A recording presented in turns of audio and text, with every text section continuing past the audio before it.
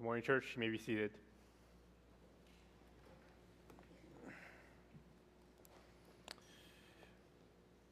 If you are new here, welcome to FCBC Walnut. My name is Gabe. I'm one of the pastors here.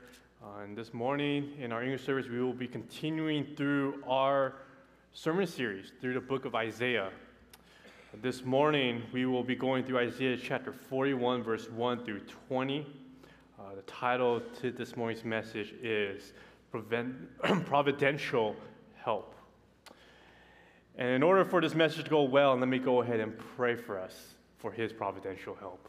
Let's pray. Lord, we come before you this morning. All of us here each with our own joys, our own baggage, our own stress and pressure. I pray, Lord, that this morning, as we come here now to your word, we will come before your throne and lay them all at your feet. And I pray, Lord, that your word will speak crystal clear to our hearts so that we may be encouraged. And so may your word be heard and may your glory be known. I lift these things up in your name. Amen. If you have your Bibles, turn me to Isaiah 41. I do not have the verses on the screen behind me, so please pull them up in front of you, whether it's on your phone or with a physical copy. And we'll be going through verses 1 through 20. We live in an anxious world, a world where it's driven by fear. And in our fear-driven culture, we are captivated by what can threaten our safety. I mean, think about the genres out there in terms of what people enjoy. Apocalyptic genres are a huge hit amongst us. And we think about the news article, the news outlets out there. They tend to capture the doom and gloom, and they market it. They market it well. It captures our attention. Everything becomes a major threat before us, both for our present day and for our future. And we see this, and we're driven by this fear because we have insurance for everything, right? Think of one thing: there's some kind of guarantee, some kind of warranty, some kind of insurance you can purchase. We have all this because we're afraid of losing what we have, of losing what we have earned. We want these kind of assurances in our lives. We want this kind of peace. We want this kind of security. Why do we wrestle with this kind of fear? I mean, this fear, what is it? Fear comes into our hearts when we feel too weak to control the situation we're in. I'll repeat that. Fear comes into our hearts when we feel too weak to control the situation that we're in. When we're facing someone who's stronger than us, when we're facing a situation that feels so dire that we just can't figure out what to do with it, when we're facing great uncertainty, fear and anxiety arises in our hearts because we feel like we're losing control. And the reality is that we are not in control. We are not. God is.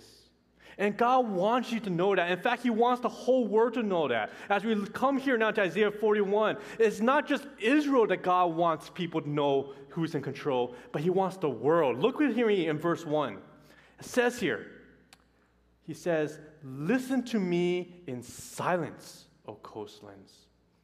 Let the peoples renew their strength. Let them approach, then let them speak. Let us together draw near for judgment." You see, what God here is doing in verse 1 is he is challenging the nations, not just Israel, but the coastlands, the peoples, everyone. And he's saying, come here, come into this courtroom, have a debate with me. And God here is saying, come here and come know that I am in control. Which is the first point here, that we're going to see the providence of God. The providence of God. Now, we can understand that God is in control. Last week, we covered Isaiah 40, and we saw that God is the one who reigns over all the earth. He is the one who named the stars. He is the everlasting, never tireless God, filled with infinite strength and wisdom. God is in complete control of this world. We understand that. But here, when we come to Isaiah 41, God challenges the world with another aspect of his providence.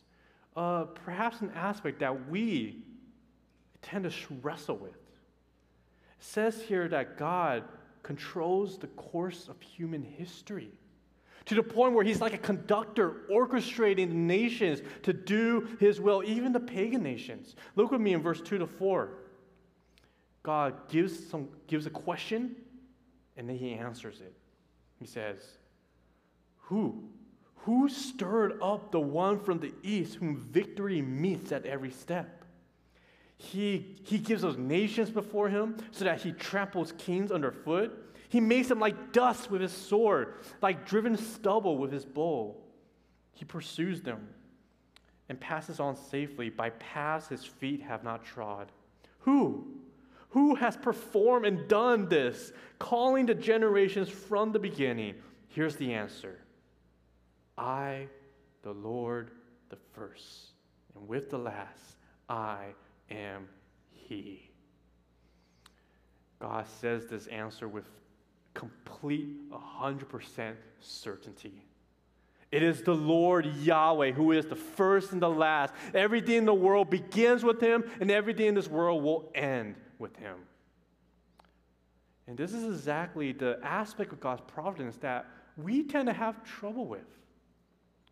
I mean, we can accept that the God created this world, and that God is perhaps in control of Mother Nature, and he's doing all of these different things, and all that's in it. God can control nature, bring about rain, can bring about famine. He's in control of that. But can God really control the outcome of people's actions, let alone entire nations? I mean, if this is true, the implication of this is huge. It means that he's sovereign over everything in our lives. Scripture is unassailable in God's providence over kings and nations. Proverbs chapter 21, verse 1 says, the king's heart is a stream of water in the hand of the Lord. He turns it wherever he will. In Daniel chapter 2, verse 21, he says, God changes times and nations. He changes times and seasons. And in the same way, he removes kings and set up kings. God is in control of who sits in the presidency, who sits on the thrones of all these nations across the world. In Job chapter 12:23, it says, God makes nations great, and he also destroys them. He enlarges nations, and he leads them away. Scripture's clear about God's control over the nations. And so there is then this aspect. If you have a problem with how this world is, whether it's with political leaders, societal trends, with the stock market, if you have a problem with this world, you ultimately have to take it up with God.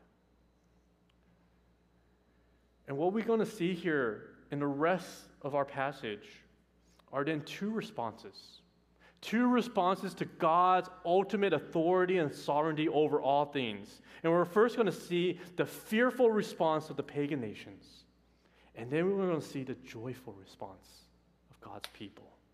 So first, the fearful response of the pagan nations. Looking here now in verse 5, here is how the pagan nations respond. It says, the coastlands, these nations, they have seen and are afraid. The ends of the earth tremble. They have drawn near and come. When we read this verse here, we will think that when God shows such a great power, that they will submit to God, right? They will submit their lives to God. But instead, their response here is exactly the opposite. What we're going to see is that instead of turning towards God and submitting to his sovereignty, instead they turn to each other and they double down on their own strength. It says, verse 6, everyone helps his neighbors and says to his brother, "Be strong." The craftsman strengthens the goldsmith, and he who smooths with the hammer, him who strikes the anvil, saying to the solderer, "It is good." And they strengthen it with nails so that it cannot be moved.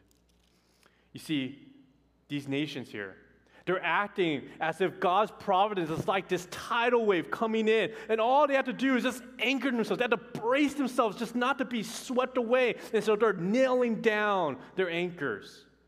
The key word that we see here is to strengthen. To strengthen. Right? He says to his brother, "Be strong." And then in verse 7, the craftsman strengthens the goldsmith. The word to strengthen here means to gird. It means to make strong, right? You hear the phrase from Scripture, gird yourself. It's the same word. The idea here is that the people are gathering together. They're gathering together, and they're saying, man, if we just link arms, we can be stronger, right? They got the warriors mantra going, strength in numbers, right? And so they're encouraging one another. They're hyping each other up. And what we see here is that there's two ways to respond when we come before God's sovereignty and we experience this kind of fear. There's two ways to respond. Either we submit to this fear and we allow that fear to control us, or we conquer fear by preparing ourselves mentally, emotionally, and physically. And that's what the nations are doing here. They're doing the latter. They're trying to conquer this fear by strengthening themselves. And this is the kind of rebellion against God's providence that we see throughout human history. And it begins with the Garden of Eden.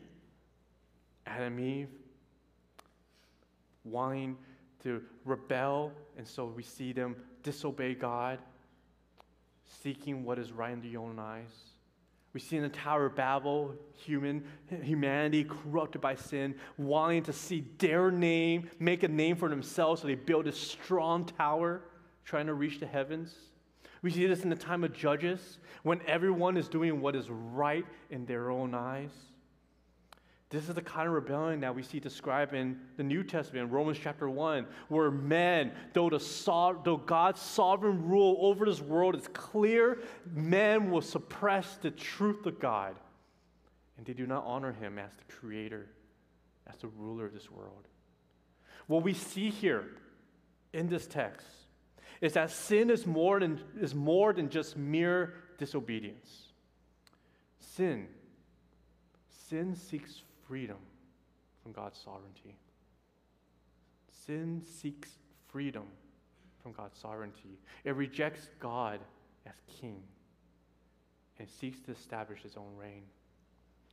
And we see this kind of sin reigning in our society today. People challenge the Bible's teaching on sexual morality, hoping for more sexual freedom. They battle against the oppression of the church by claiming that morality is wrong and mentally abusive, that all this is wrong in order to call sin sin. So they say you shouldn't call sin sin. You should say something else. Say that we're weak, we're broken. We're not necessarily sinners. They will place the highest value on individual ability to choose his or her own identity, rather than seeking an identity that comes from God. You see, we see a world here where man seeks to place himself in a higher authority above God. We see a place where man claims to know what is best, that God doesn't know. And so we see a world arguing that science is greater than faith, that individual happiness is found in a self-made identity, that the future hope of this world lies in the hands of human innovation technology, rather than in the hands of God. But here's the thing. It is not just in the world around us where we find God's sovereign rule being challenged. We actually also find it in the battle of our own hearts. We wrestle with God and his providence in our lives when we sin.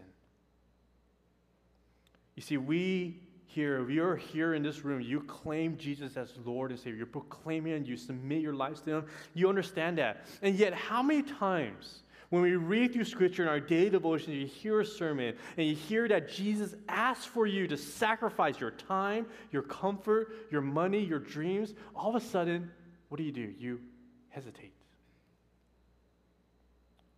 We wonder, and we ask God, Jesus, you can ask for anything from me, but don't ask for that. Right? Don't take away my good health. Don't take away my job security. Don't call me to be single for the rest of my life. I don't want that. Don't ask me to move away. Don't ask me to go church plant or to go do missions. Anything but that. You see, we in our weaknesses, in our sin, we too are afraid when God's sovereignty calls us to do something that we don't want to do.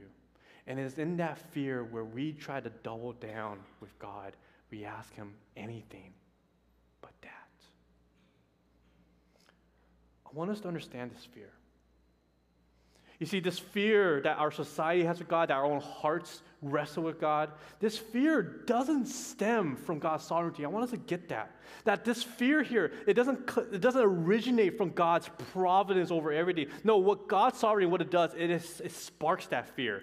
But the tinder that fear is made out of, that tinder is our own weakness and idols. When we look at this passage again, it says here the nations, they bolster themselves in their commitment to human strength, to human skills, to their man-made technology.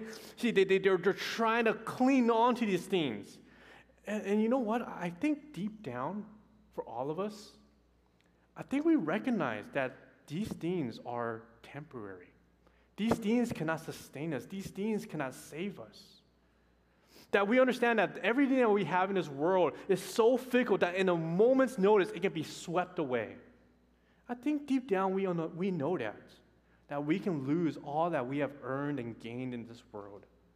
And that's exactly the tension that we feel. We notice God makes it clear. He makes it clear that He can make everything disappear and vanish in an instant. And yet what do? We try to hold on. Don't we? Don't we try to hold on? We try to hold on, holding on to our idols, hoping, gripping with them tighter and tighter, hoping that somehow, some way, we can force these things to give us some kind of peace and security. It's as if we built this amazing sandcastle at the beach, right? And it's amazing. We can you can practically live in it, right? But we're trying to protect it from the waves that are crashing in at high tide. But it's inevitable. In other words, we're doubling down on a false promise, on a pretty facade, on a giant ruse. We're bluffing ourselves into thinking that we have a winning hand, but all that we have is a pair of twos. God's providence produces fear in those who hold on to their idols. But as we'll keep on reading, God's providence for God's people. If you're God's people, you hold on to God and His promises. His providence no longer produces fear. Instead, it takes on a whole new light. Instead, what we see here is a joyful response. A joyful response. God's providence becomes a saving grace, a safety net, a trump card. And we see here in verses 8 to 16, just how God's people, when they run towards His sovereignty and run towards His providence rather than away from it, what it does is it produces a joyful response. Just listen. Just listen to these verses, verse 8 to 10. God says, "But you, Israel, my servant, Jacob, whom I have chosen, the offspring of Abraham, my friend. You whom I took from the ends of the earth and called from the farthest corners, saying to you, you are my servant. I have chosen you and not cast you off. Fear not, for I am with you. Be not dismayed, for I am your God. I will strengthen you. I will help you. I will uphold you with my righteous right hand. I mean, doesn't God's providence here suddenly become music to your ears? If you're facing a situation that's so far out of your control, where you feel so powerless against it, how comforting is it to know that God, that the God of the universe, is by your side to help you. And just take a look here. In verse 9, it says here, you whom I took you. I took you from the ends of the earth. The word took there, it's the same Hebrew word as the word to strengthen that we saw back in verse 7. Right, in verse 7, though, the Hebrew word is in, this is for all the Old Testament nerds here in this room. The Hebrew word in the Old Testament here, in verse 7, is in its PL form, all right, which what it does in that form is it intensifies the action, right? It's the idea here is one of reinforcement. These pagan nations, there's a strength to one another. They're looking at each other, to their idols, to their human strength, and they're doubling down. They're strengthening themselves. That there's an emphasis that there's an emphasis on the action itself. All right.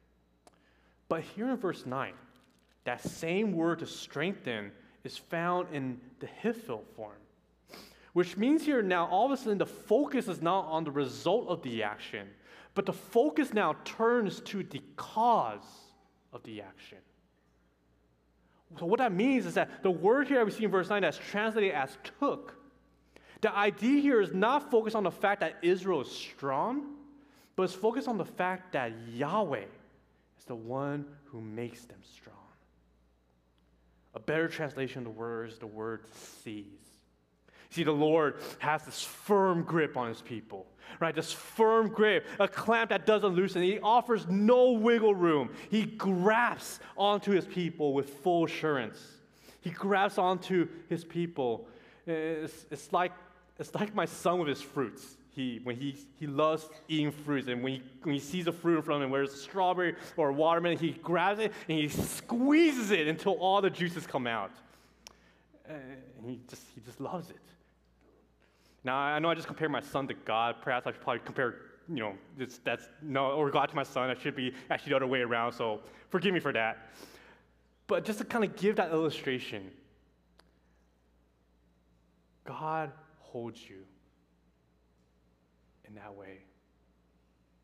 God holds his people in this way with such a tight, firm grip, and that's what strengthens our hearts. I mean, with that in mind, just reread verse 10.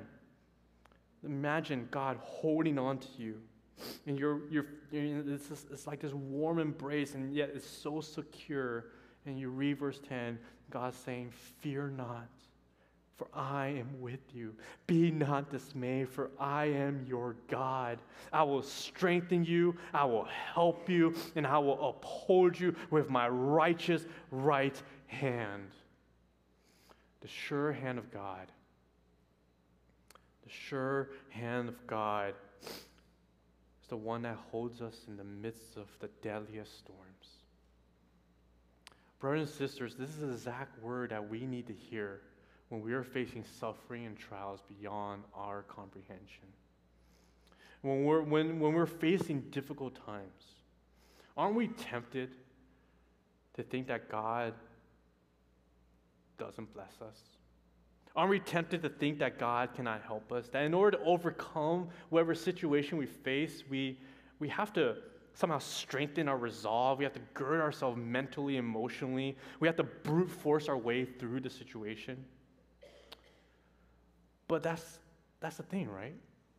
When you face relational conflicts, or when you look upon the world and the job market is drying up, or you're facing unexpected financial difficulties, or maybe you've been hit with a major injury or disease, when the stresses of this life compound into an unbearable weight,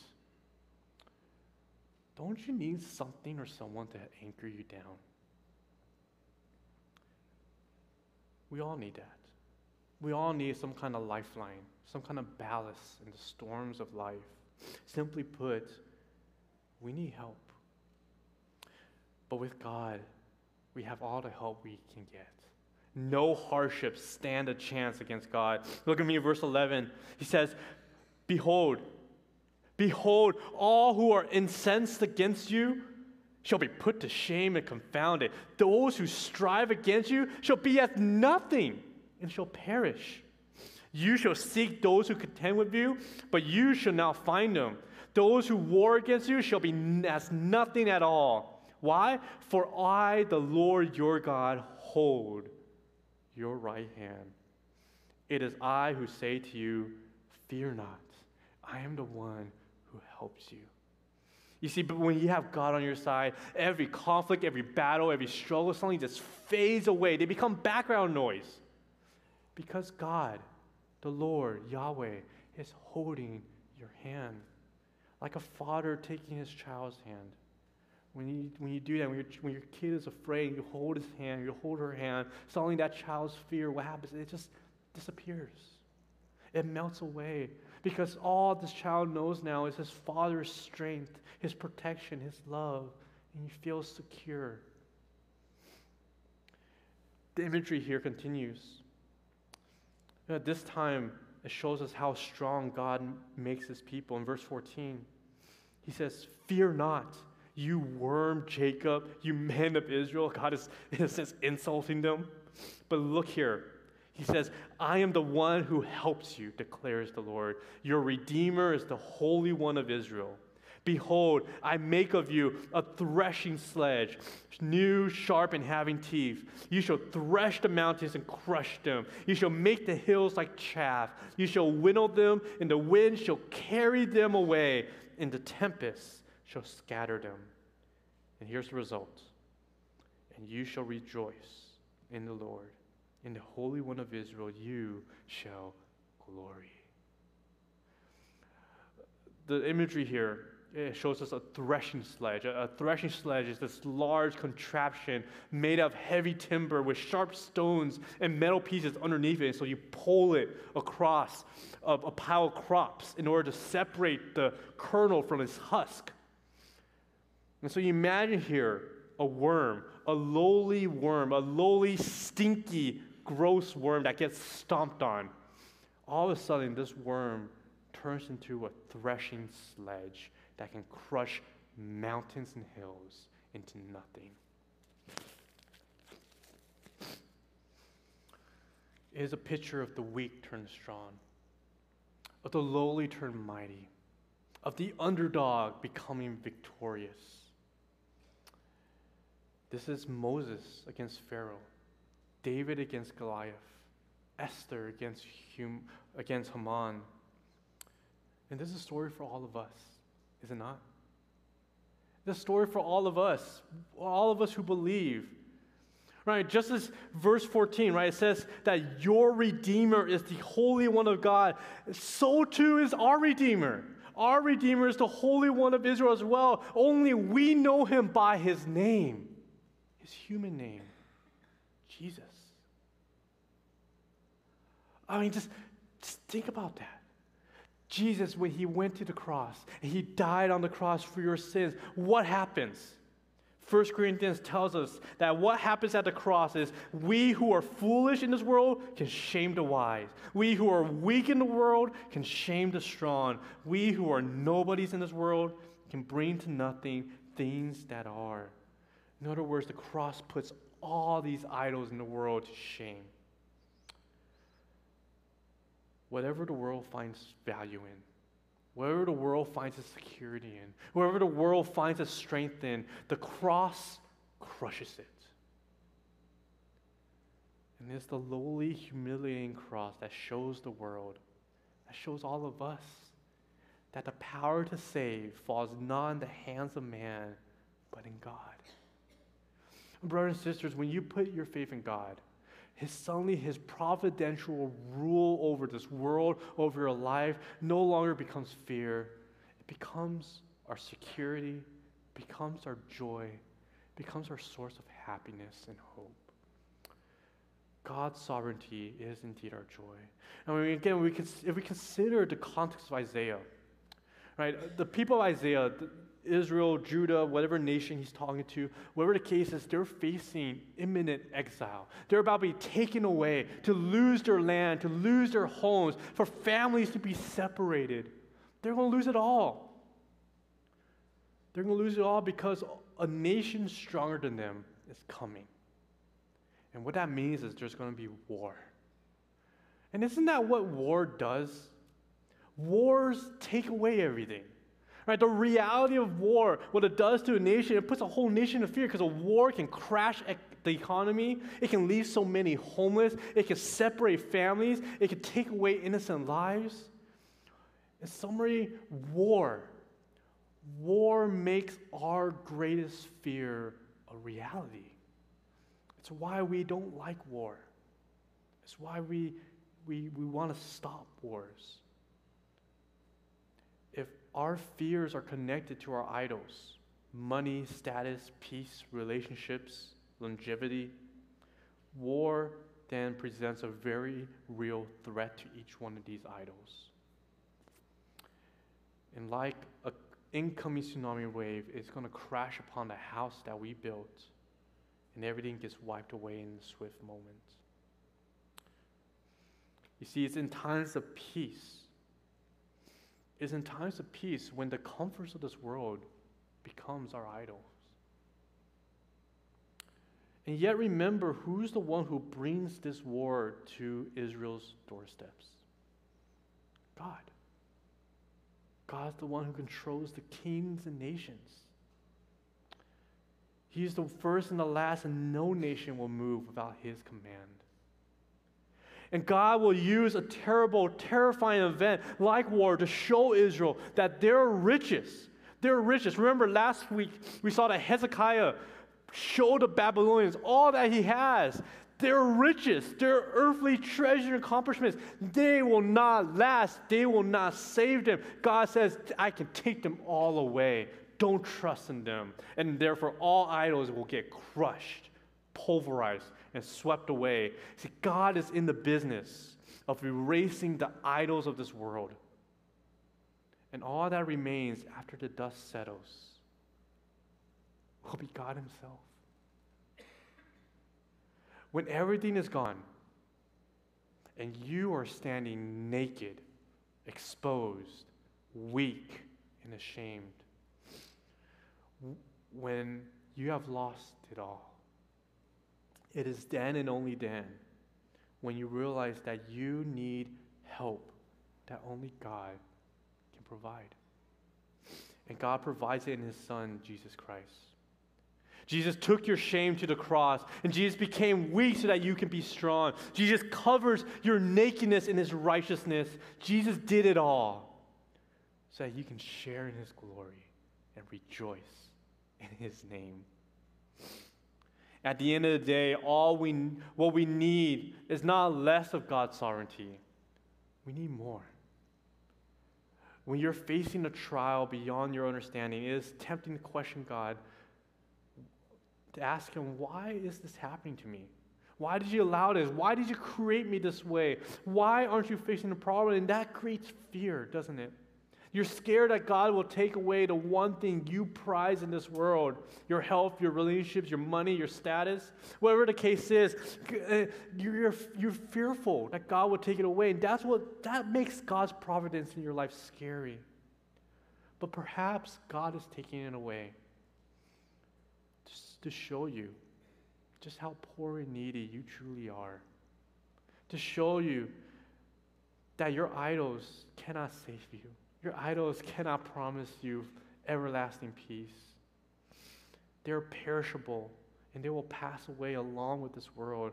Perhaps God has shown you that his providence and sovereignty over your life is not meant to judge you or scare you, but his providence is meant to help you, bless you. Which is the last point. That God's providence is meant to help you, to show you his everlasting grace, to tell you that even when you worship other gods and other idols, God is faithful to bring you back. And he wants to show you that his providence in your life is not meant for fear, but for joy. Jesus says himself in John chapter 16, verse 33, he says, "In the world you will have tribulation, but take heart. I have overcome this world." And what does he mean by that? He means that nothing in this world, nothing, no matter how threatening, no matter how devious, no matter how strong this world may seem, no tribulation, no distress, nor persecution, nor famine, nor nakedness, nor sword, nothing can separate you from the love of God in Christ Jesus our Lord, and that includes your own idols.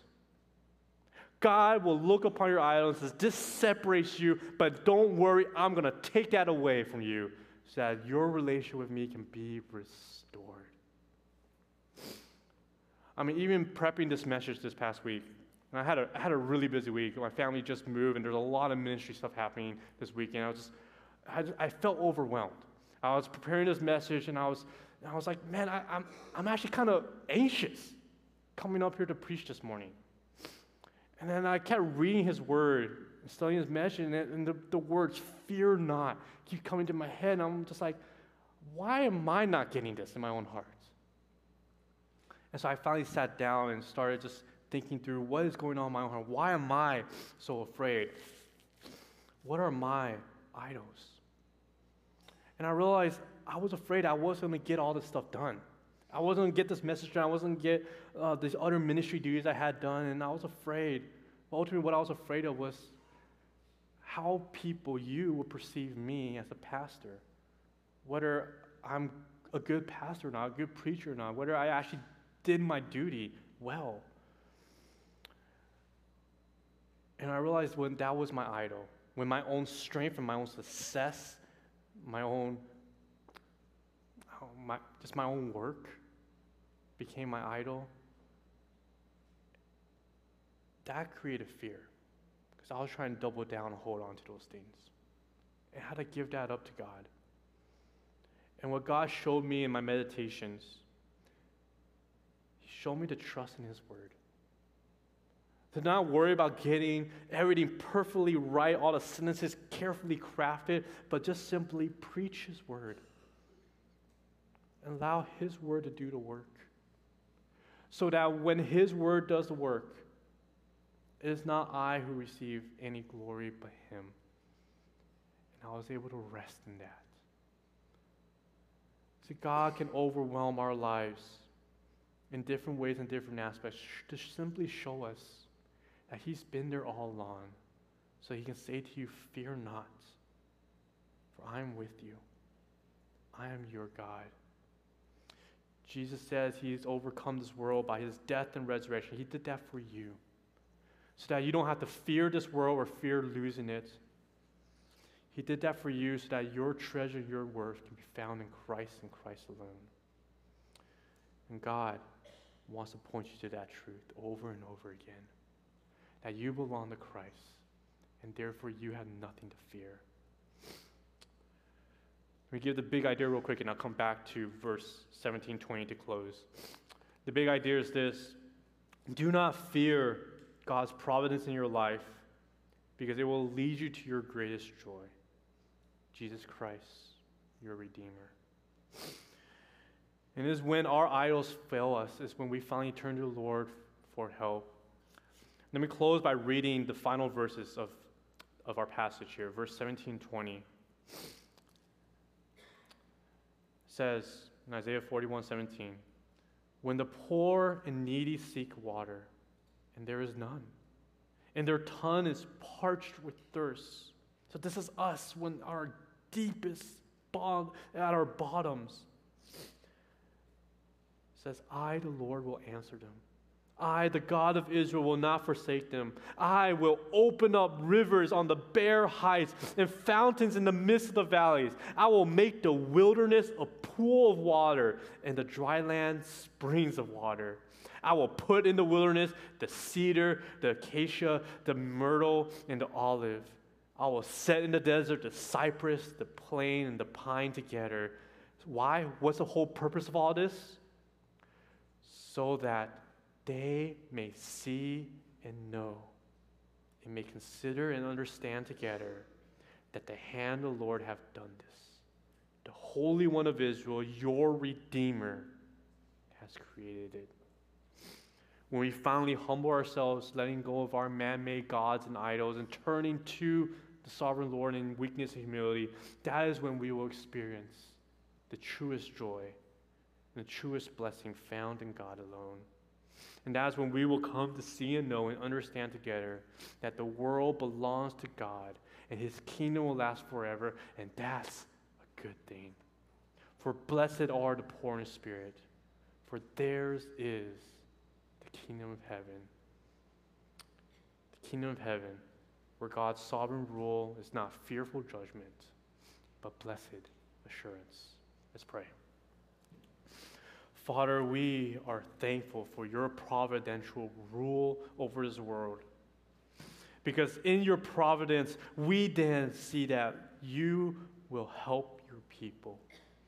And you will help your people by bringing us to see Christ, your Son, our Redeemer. Lord, thank you for being in total control of our lives, for always bringing us back and reminding us where our true treasure lies, and for bringing us comfort and security in the moments of our lives where we fear this world. Lord, thank you. Thank you for helping us. Thank you for walking with us. Thank you for holding us. Thank you, Lord, for keeping us. We are so blessed to be in your hands. I lift these things up in the name of Jesus. Amen.